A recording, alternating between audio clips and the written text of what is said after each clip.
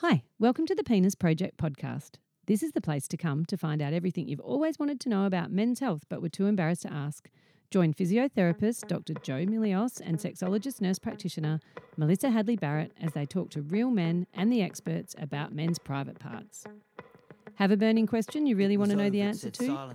Please subscribe to our website at thepenisproject.org and just ask us. The length, while the greater the strength, the more time I've got for you. There's too much talking, texting, tweeting, posting. Too much noise altogether. In silence is strength and peace and space. Imagine silent forever. The Penis Project podcast is proudly supported and sponsored by Prost, Exercise for Prostate Cancer, and the RS Health Penile Rehabilitation Program. Prost is a not-for-profit charity set up by myself in 2012 that aims to help men exercise during their experience with prostate cancer. If you want to know anything more about Prost, including our online service and USB product now available, please just go to prost.com.au. Hi, I'm Melissa Hadley Barrett and I designed the Penile Rehabilitation Program to help men recover from prostate cancer. It's an online program built on decades worth of knowledge and experience and practice. It's the only one of its kind in the world and it actually works. So if you've been diagnosed with prostate cancer and want to get your penis working again as quickly as possible, and why wouldn't you, then visit penilerehabilitationprogram.com and you'll be off and running. And it only takes about 15 minutes a day. All the best with your recovery, which I promise will never be as bad as you think. November 11 a.m., 60 seconds, kids watch on the wall. In the pub, in the tab, in the cars. Hi, and welcome to the Penis Project podcast. This is Dr. Joe, and I'm absolutely thrilled to have two guests today, not one. Today is the 2nd of November, the 2nd of Movember as well. So we have a couple here, one from America and one from Perth. Now, the interesting thing is that we've had maybe 6 to 8 weeks of preparation time for up-and-coming surgery for our male guest. But in the background, he's had his beautiful partner kind of separated by COVID in America. And now she's arrived here 1 week before the surgery of Anthony. So welcome, Anthony. Thanks for having me. And welcome, Carla. Thanks for having me. No worries. So, Carla, where have you actually come from all this way to support Anthony? From Las Vegas. Las Vegas. And Anthony, are you a Perth boy or? I am now. For the last 25 years, I grew up in Sydney, but I've called Perth home for 25 years, so I've just about got my passport now. So Good. Now, we've had a little practice run to make sure our technical work was all good. In the meantime, Carla and Anthony went off to have a meeting with Kendall, restorative sexual health nurse practitioner who specialises in sexual health. So we're actually going to have a really comprehensive conversation today about preparing for prostate cancer surgery. So I asked Carla and Anthony if they would be open to sharing their name and their real story, which they are. So that's extremely generous in the first place. So thank you. The Penis Project podcast and all things P in men's health is called that because it just so happens that many things, even with the male anatomy, start with P. We have penises and prostates. When it comes to prostate cancer and prostate enlargement, we need often surgeries. And then we have things like penile deformities, and we have PTSD, and we have performance anxiety, we have PSA checks, we have many things starting with P. So we're going to be talking today a lot about another P word, preparation. And the preparation is going to also include the partnership and some things that in preparing for prostate cancer surgery that Carla and Anthony have actually potentially already encountered. Anthony, when is your surgery? it's in 6 days. So it's Wednesday, 6 days. So November the 8th. November the 8th. And we actually met. Do you remember how long ago we met? About 2 months ago. Yeah. And one of the things that we talked about was preparation. Mm-hmm. And we're going to talk about how we actually did that, but it was towards the middle of August that we met. And I said to you, apart from pelvic floor training, another P word, there is actually the month of September, which is the International Month for Prostate Cancer Awareness. And the Australian Prostate Cancer Foundation does something called the Long Walk. And Anthony, can you tell us about what you did for the long walk, or what you decided to do? Well, so the motivation was essentially, I think you in the middle of the night, it was when the Queen had died, and suddenly you had this idea of making me King Anthony as part of this program. Like me. So before I knew it, I was involved in the long walk or long run. Long run. Long run. Yep. And I thought, you know what? Sometimes you just need that little push to do something, and that was the little push I needed to do.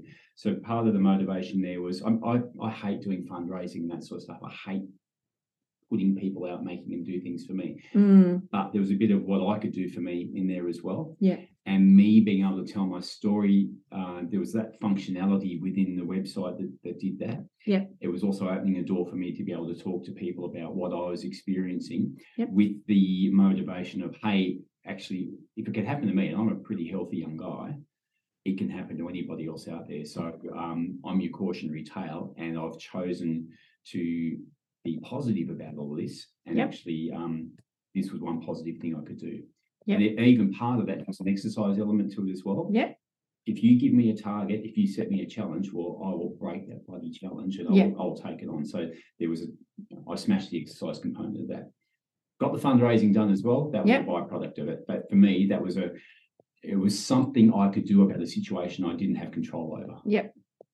Beautiful. And it was actually interesting because I was actually up in the middle of the night, and you have a news or TV background, is that right? Yeah. Yep. So it was on the news, and I don't normally actually text my patients in the middle of the night, but a different situation had arisen from your previous work, and we were in contact. Mm-hmm. And it was quite riveting at the time to see the Queen to pass away. And I did make that joke, but I'd actually forgotten that I said King Anthony. But yeah, and then I said, would you mind putting a post up on Facebook? And then you said you'd already thought about that. Yeah. So tell us a little bit about how that came, because that could be somewhat alarming for other men to address. It was a good driver, because I think part of it was I didn't want this to all be about, hey, look, everyone, I've got prostate cancer, I'm not good at dealing with it. But I did want to acknowledge something out there, because I didn't want whispers and side talk and that sort of stuff. I wanted to be open about it. So I'd gone through the process at work of gradually, I knew I had to tell people, because I was going to have to be away for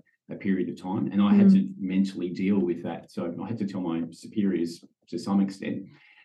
Then as I started talking to people, and already there was these, oh, yeah, well, I know someone and whatever. Suddenly there was this little network of, oh, I'm not alone here. Yeah.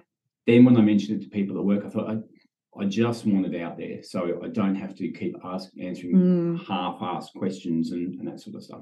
So that was great work fun. I knew I was going to a function. It was actually a birthday of a friend of mine who had MND, who has since died. Oh dear. So this wasn't so long ago that he passed pretty away. Recently, yeah. She passed away in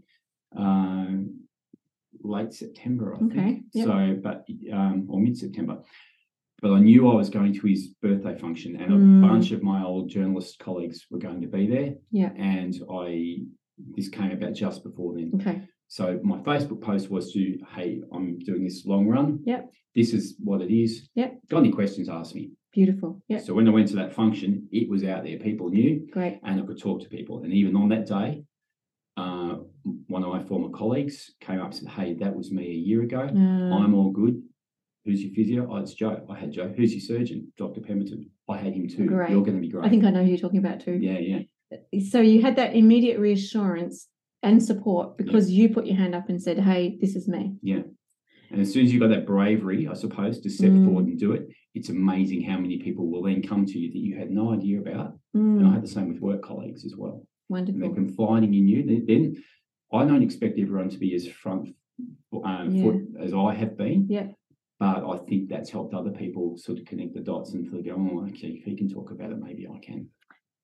Now, I'm going to just say that is, first of all, pretty brave. I get spine tingles like sometimes when I talk to people, and I've had them about 3 times as you've been just doing that. I'm going to switch to you, Carla. Tell us a little bit about your role in Anthony's story in terms of you must have found out he was diagnosed with prostate cancer. Were you in Las Vegas still? Is that right? Or? I was. Yeah. Were you already intending to come to Perth, or did it prompt you to get here sooner in any way? Probably pushed it back a little, actually, just to make sure. Yeah, I think, process. we pushed it back because his surgery wasn't originally scheduled to the 1st, but then we moved it to the 8th so we could have a little bit of extra time together Yeah. prior to the surgery. And I'll be here through December, mid-December. In recovery. Mm-hmm. Cool. And prior to that, you knew I was having all the tests and everything as well, because you were with me when I first consulted doctors and things. Good. Right. Yeah. I can't remember if it's the first time we met or the second time First I came one. here.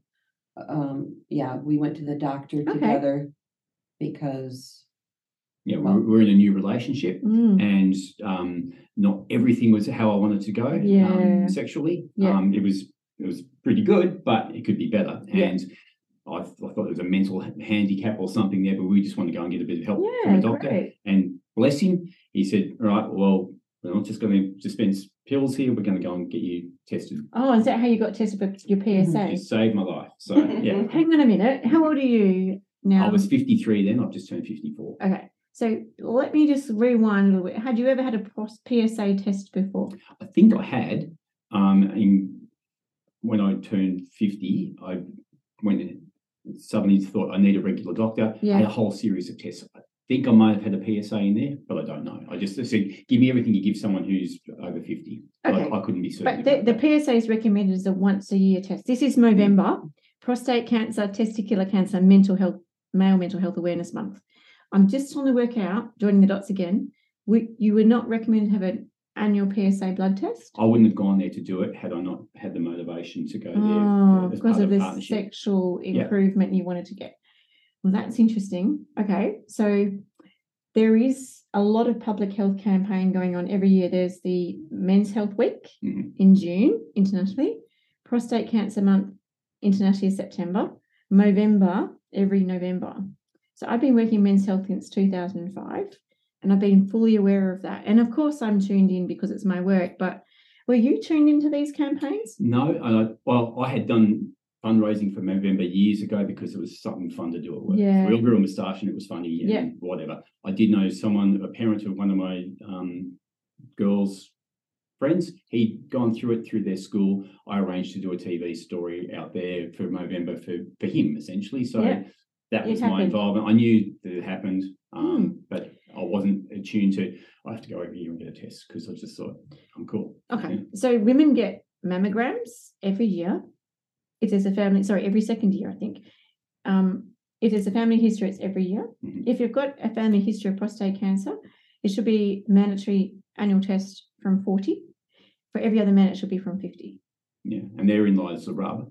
Yes. I didn't know that I had family history. And you did have family history? Yeah. Tell us about that. Didn't know till I was diagnosed. I had a rough idea that my uncle had. So when I was asked originally, was a history of it? Maybe. I didn't know. I knew Dad had an enlarged prostate, but didn't have any other issues. And they're quite separate things. Enlarged prostate is normal. It goes up by 1% in size per year. So a 50-year-old man will have a 50-gram prostate on average. A 6-year-old man is 60 gram, and so it goes. So prostate cancer enlargement is a normal aging process. Prostate cancer is abnormal cells in the prostate, regardless of the size of the prostate. Yeah. So that's important to people often say, I've got prostate. But could it be enlargement or could it be cancer? They're very different. Very. So you became aware that your uncle had prostate cancer. And then became aware another uncle had prostate cancer and that 2 of his sons had prostate cancer. Your first cousins? Yes. And talk about how the first prostate or PSA test came back higher and then...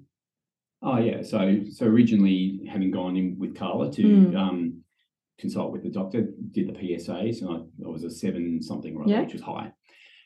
Had clearly been engaged in some activity that I hadn't been engaged in for many years. Okay. So I thought maybe that was the elevation. Yeah, because a PSA can rise with sexual activity or riding a bike. So we 48 hours before the test, we abstained for a week. Somehow. That would have been hard in in a new relationship.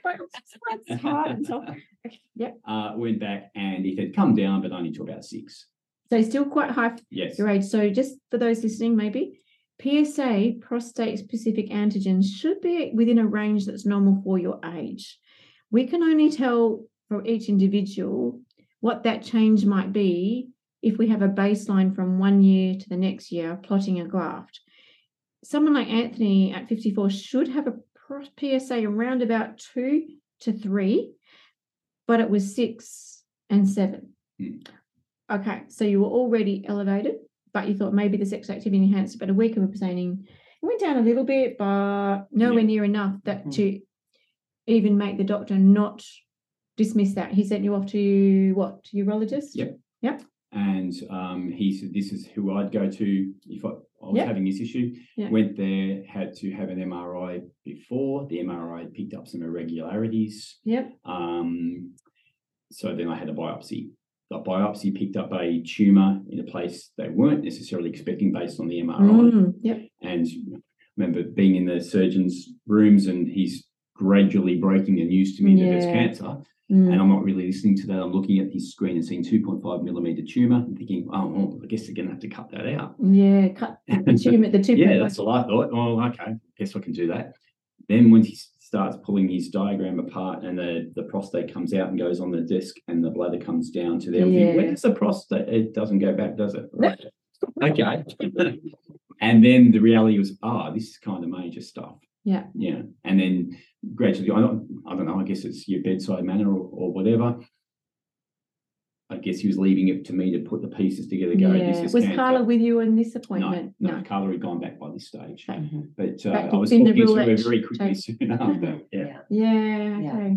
So then you had the diagnosis after the MRI and the biopsy then was done. How was the biopsy for you? It was fine. So, I mean, you tell people about what it's going to be and it doesn't sound pleasant because you basically a needle through the perineum. Were you asleep or awake? Yes, I'm out to it. So they used to do it transrectally up the bum, but now they changed it to perineally. So because that way they get better access to the deeper parts of the prostate, not just the superficial one. And apart from a bit of bruising, and clearly afterwards, you see the evidence when you are peeing or ejaculating. There's even blood when you pee, there. there's blood. Yep. Okay. Yeah, not a lot. Certainly, ejaculating was an experience. Yeah, and Melissa talks about that a lot because she's had a few men say they were freaked out. They had no idea, no one warned them there'll be blood at their first few ejaculates after. I was warned, but it was still. So, wow, that looks like a lot. And this is a really important discussion because females, we're used to blood coming out of us. It's not alarming. Every month from the time we're 12 for the next 40 years, this happens. But for a bloke to suddenly have blood coming out of you must be quite.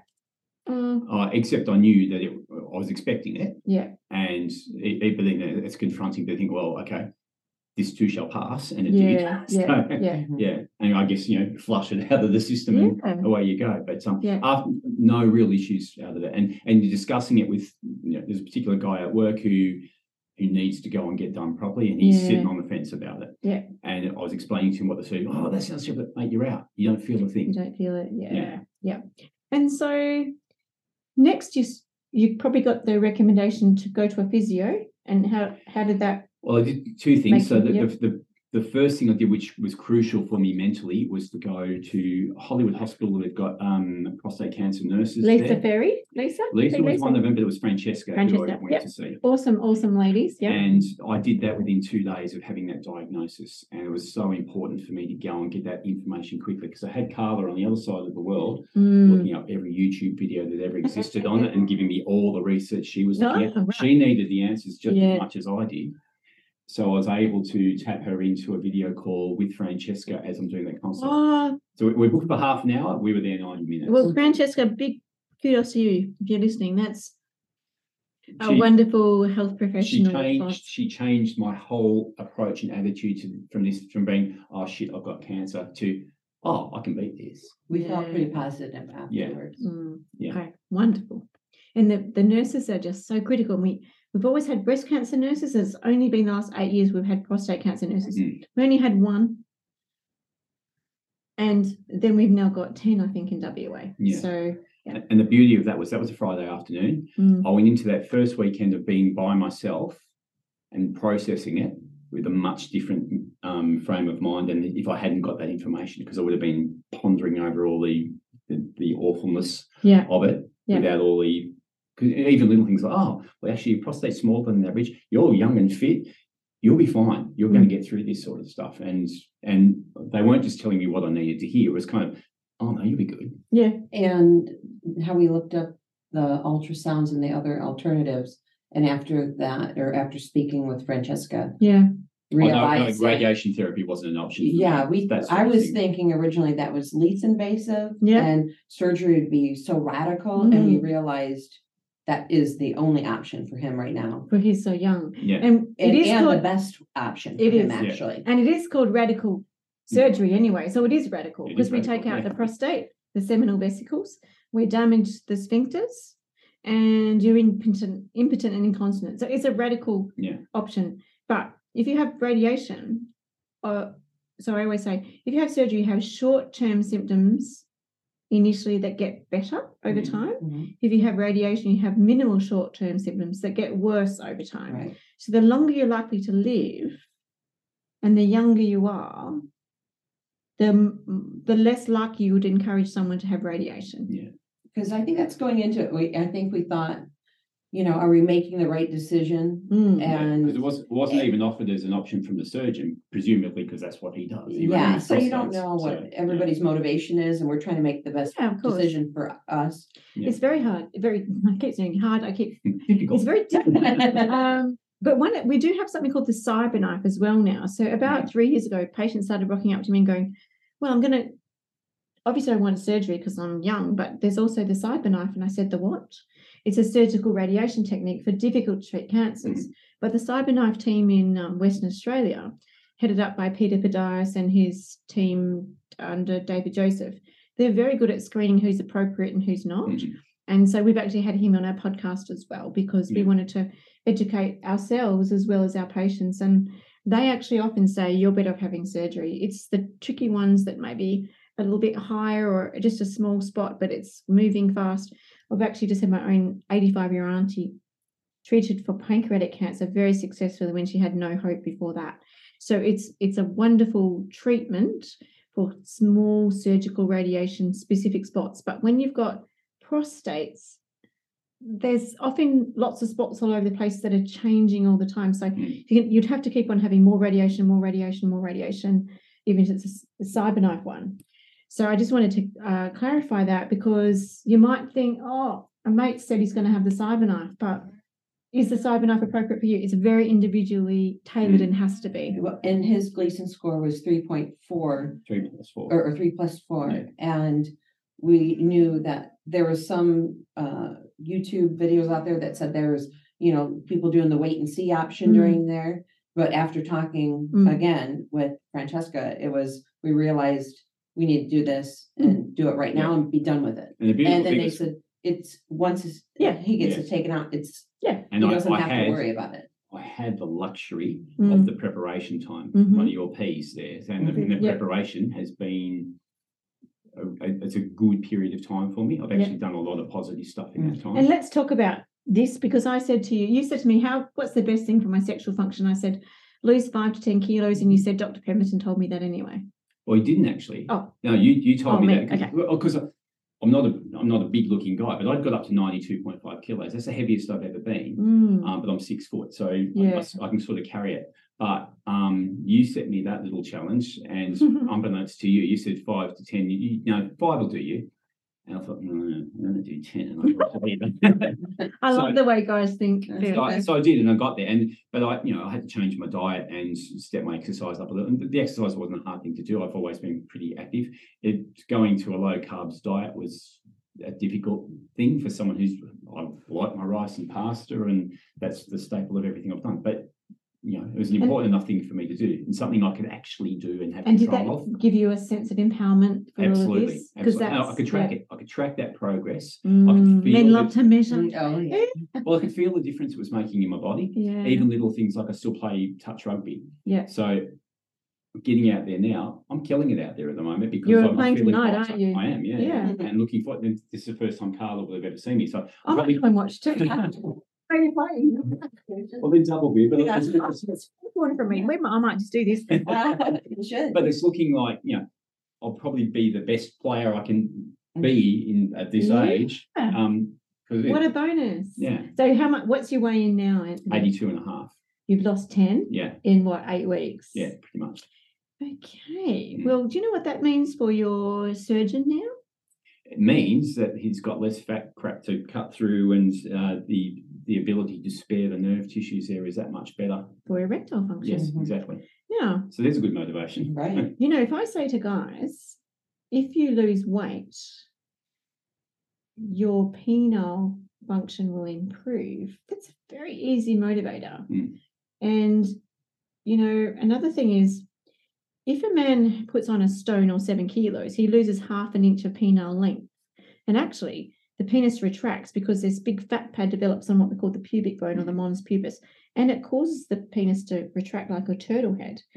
And if I say to guys, for every 7 kilos you lose, you'll gain half an inch of their penis, that doesn't actually take too much. I don't have to say that twice. Can you relate to that? Absolutely, yeah. So another interesting thing is, when Melissa and I were talking about this podcast, we did it in COVID because we just didn't have patience. We were in the corridor making coffee with no one. We were shut down. I like to interact with people, and screen stuff was challenging, and most people had no idea what Zoom was, so we tried it all. But most of my patients are between 60 and 70, and no, there wasn't happening to download Zoom, so we ended up just chatting on the phone. I said, Melissa, let's do something with a couple of patients. Episode 2 was our motivating one of the Penis Project. She said, let's call us the Willy Whisperers. And I said, I know that's funny, Melissa, and you're the funny guy and I'm the straight guy, but when I went to a conference in 2014, the Japanese researchers showed us that the most looked up internet topic of all search engine topics is penis length. And I've done a search and there's not one podcast that has the word penis in it. So let's get serious. I was finished my PhD, and I said, let's bring the word penis into a normal conversation. And then we went on a bit of a campaign. We asked lots of different guys and girls what would be appropriate.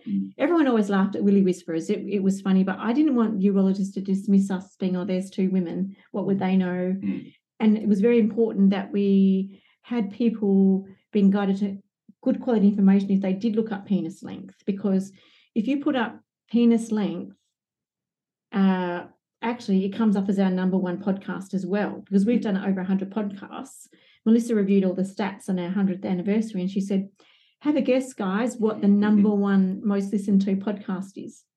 I'm like, surely not that, because we are sensible. We actually have a specialist in Perth, a cosmetic surgeon, who has had he has been approached by guys for this during COVID big time, because everyone watches pornography, and he at first rejected it, but then he realised that there is something called small penis anxiety, and people often are concerned. So he's very strict with who might fit that criteria, but you can do a little bit of Botox therapy and things. But anyway, we interviewed him, and that's our number 1 podcast topic.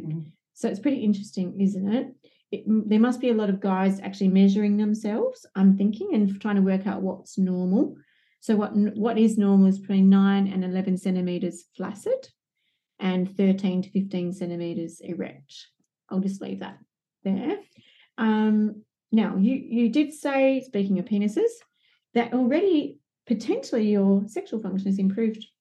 Yeah, and look, I think it could be a number of things, but I think I've been on Cialis medication. I've got a small dose of that daily. That obviously hasn't hurt. Yeah. I think you've got me doing the 6 times a day the pelvic floor exercises. That's clearly benefiting as well. Yeah. There's probably some confidence around that as well. There's the weight loss, that kind of thing. And do you feel good in yourself, like more masculine, more sexually?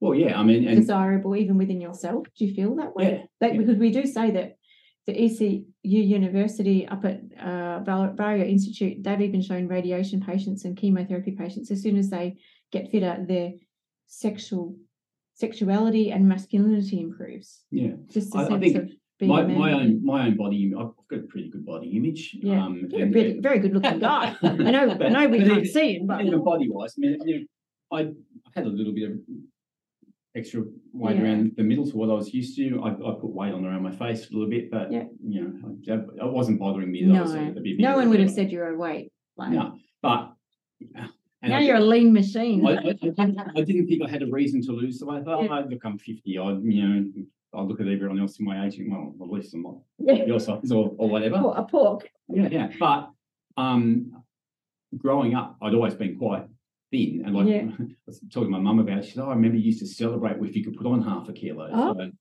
I was skinny through my teens and right up to mid-20s, really. And then I've been sitting on that 85 kilos for, 25 years, pretty much since I've been in. Why did you go up 7 kilos? Because you lost half an inch, there. Well, probably COVID. Okay, just in a short time, I'd had some good living with Carla when she came here. We're out eating a lot and that sort of stuff. There's probably a little bit of that. But COVID, I probably reduced my exercise a bit because you had to. I put on 5 kilos. Yeah, well, you couldn't go to gyms and that sort of stuff.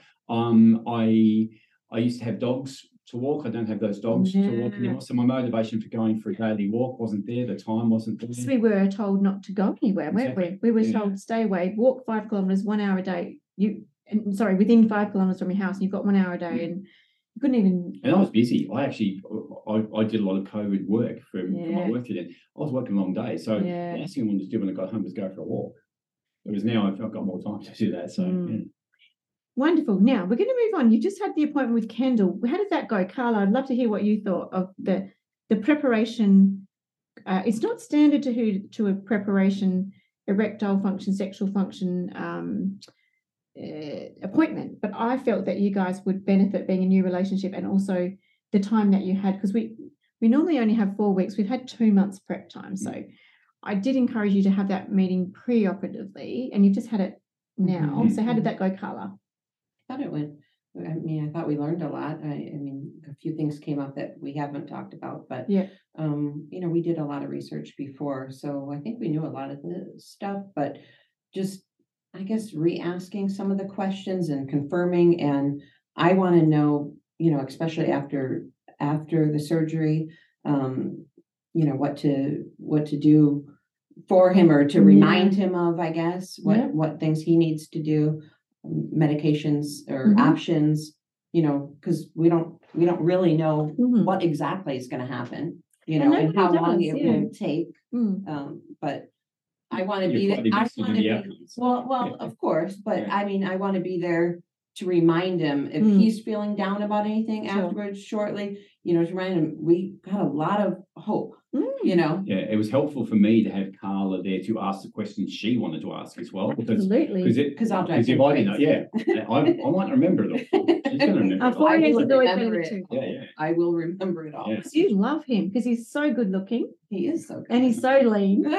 And he did. You said that about his confidence. And before I even got here, he was saying, "Oh, you're going to really like how I look." And so, he got real confidence losing that little extra weight. That's great. And you know what? I think we do medicine really well sometimes and not so well other times, but I think we couldn't have prepared better. You're 6 days down. This is a big part of the psychology. And yes, we don't know exactly how you're going to pull up because every man is different. We expect you to be incontinent. I expect you to be incontinent for up to 3 months, but I expect 3 out of 4 men, if they get 5 or 6 weeks prep time, to be continent and out of pads. That's no pads, doing whatever you want to do again. I expect that 93% of men initially will get a little bit of leakage with sexual activity or arousal, called arousal leakage. That gets better over time. We know that only 5% of men have that 1 year after surgery. If they do pelvic floor exercises, it always gets better though. We know that a man won't have ejaculate fluid anymore. And we know that the potency or the sexual function can take up to 2 years to recover.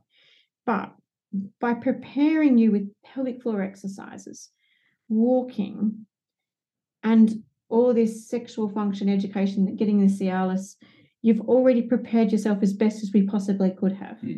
So we're setting you up for a really good outcome. But I always say, expect to be impotent, expect to be incontinent.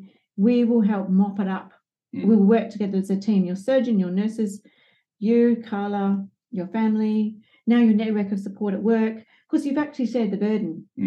And Dr. Pemberton will always say, because I know patients say to me, he's so humble, I'm actually saying his name a lot today because we don't normally say people's names, but it is Movember, and we need to know who the medical champions are as well. So he would say, if a patient says, "You saved my life, Dr. Pemberton," he would say, "No, I didn't. It was a team effort." And actually, he doesn't want to be King Richard either, because it is a team effort. But you have to listen to what we say, and you have to invest trust in us. We have to invest trust in you that you will do. I actually had a man the other day tell me he pulled out his own catheter. And you just think, why would you do that? Because he goes, "Oh, I couldn't stand it another day. It was a Monday, public holiday, the Queen's birthday." So I just looked up the internet. I'm an engineer. I pulled it out myself.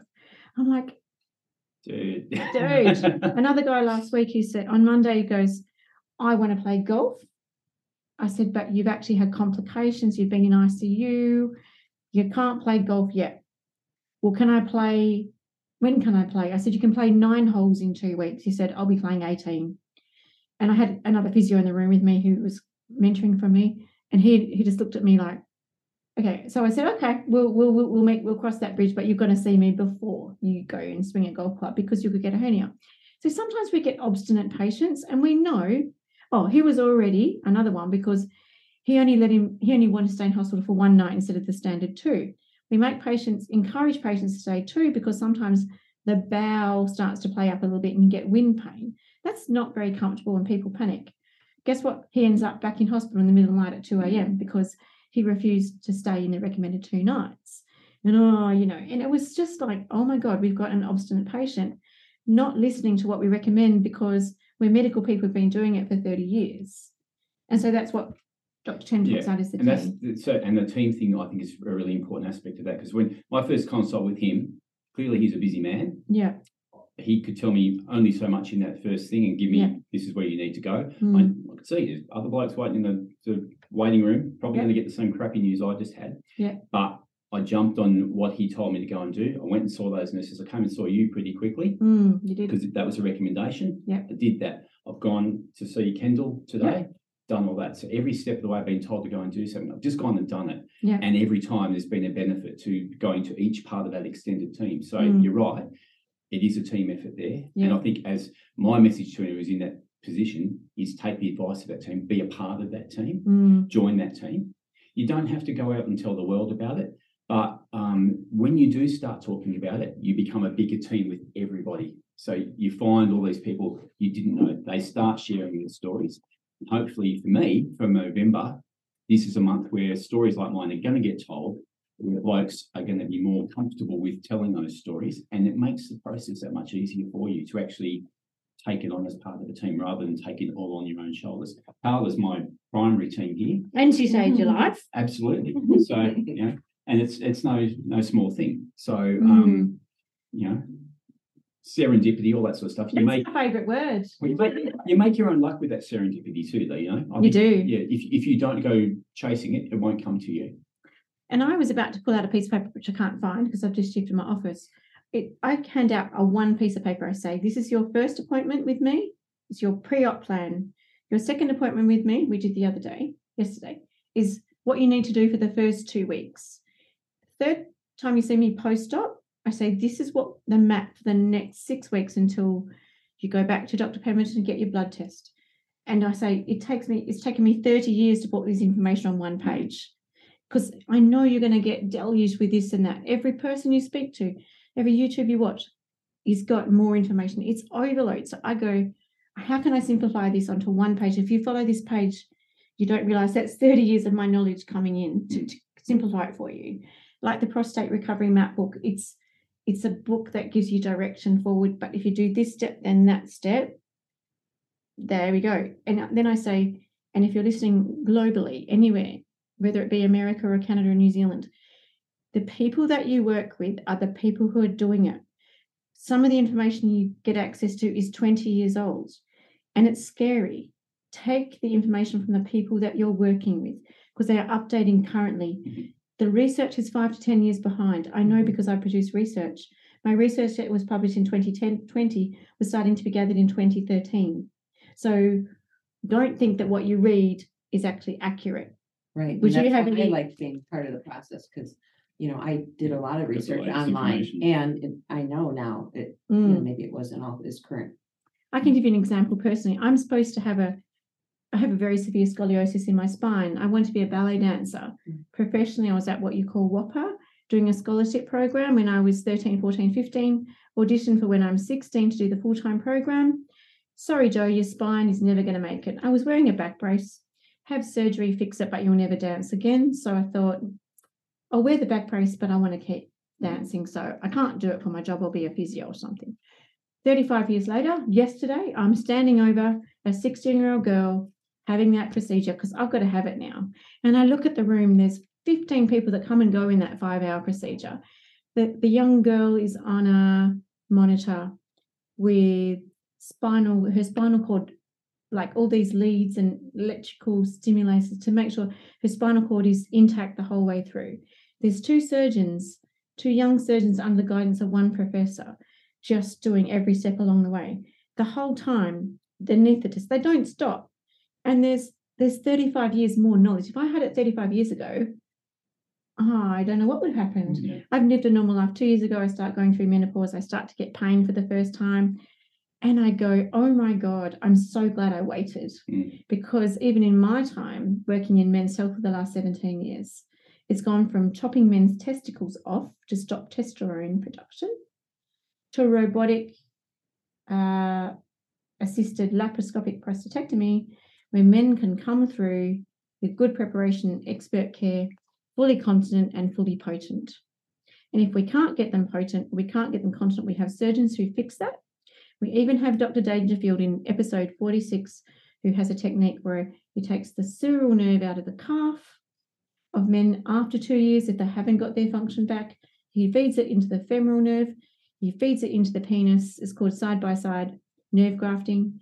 And 9 to 12 months later, 70% of men have got their sexual function back again. So you get blown away by how medicine progresses. So don't think that what you read is actually what's true now. Yeah. And I think sitting in ignorance and denial is the worst thing you can do, because you're carrying that burden on your own. There's people out there experiencing it every day. And, as like you say, the science on it just gets better and better. So you can be. You're right. And I cried yesterday because I said, I'm up for this surgery now. I was super scared because I know what a big surgery is. But I said, surgeon, is there anything I can't do? And he goes, yeah, you won't be able to play touch rugby or rugby. Are you going to play touch rugby tonight? Yeah. No, that's the only thing I couldn't do. But he said, you're in a sweet spot, Joe. You've got 1 to 2 years to fix this. And after that, you start to decline a bit more. You're pretty fit and you're pretty mobile. Lose 5 kilos and you'll be right. I've got to wait about a year for that because it's a public system, public thing. But preparation is now my job. And then he's part of my team. Yeah. So today's been about preparation, partners. And thank you so much. I think we've got a wonderful thing happening here because Anthony and Carla have even offered to make a mini documentary.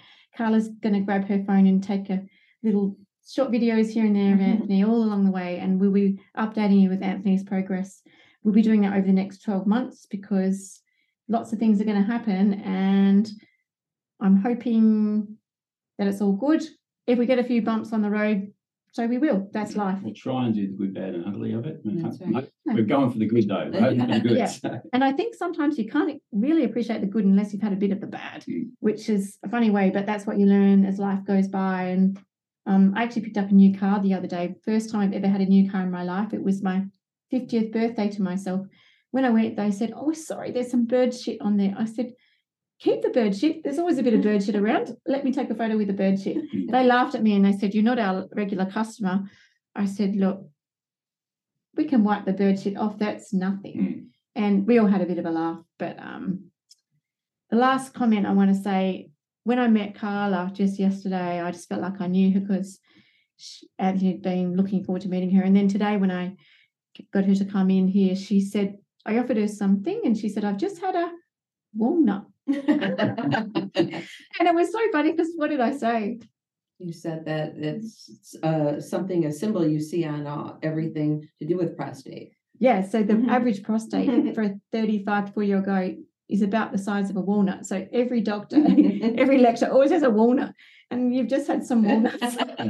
Yeah, we crack those suckers. Mate. Yeah. So nuts to guts, everyone, and thank you so much to both of you. Pleasure. Thank you.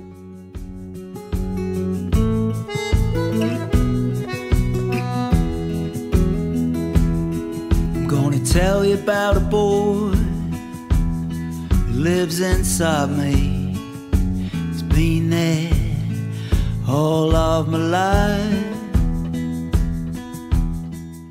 Hi, I'm Melissa, and I hope you enjoyed the podcast this week.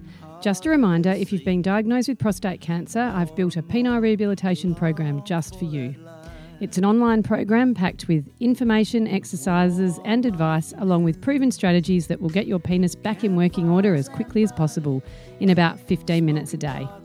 If you like the sound of that, then please head over to penile-rehabilitation-program.com and you can start straight away, or there's a link from the RS Health website. We would also love you to review and subscribe and share this podcast so we can help more men. Links to Instagram and Facebook are in the show notes. We look forward to seeing you there. So spread the word that help is available. All the best for now. Bye. I've got a boy of my own now. It fills me with pride to see him growing so fast into a man. His victories become mine.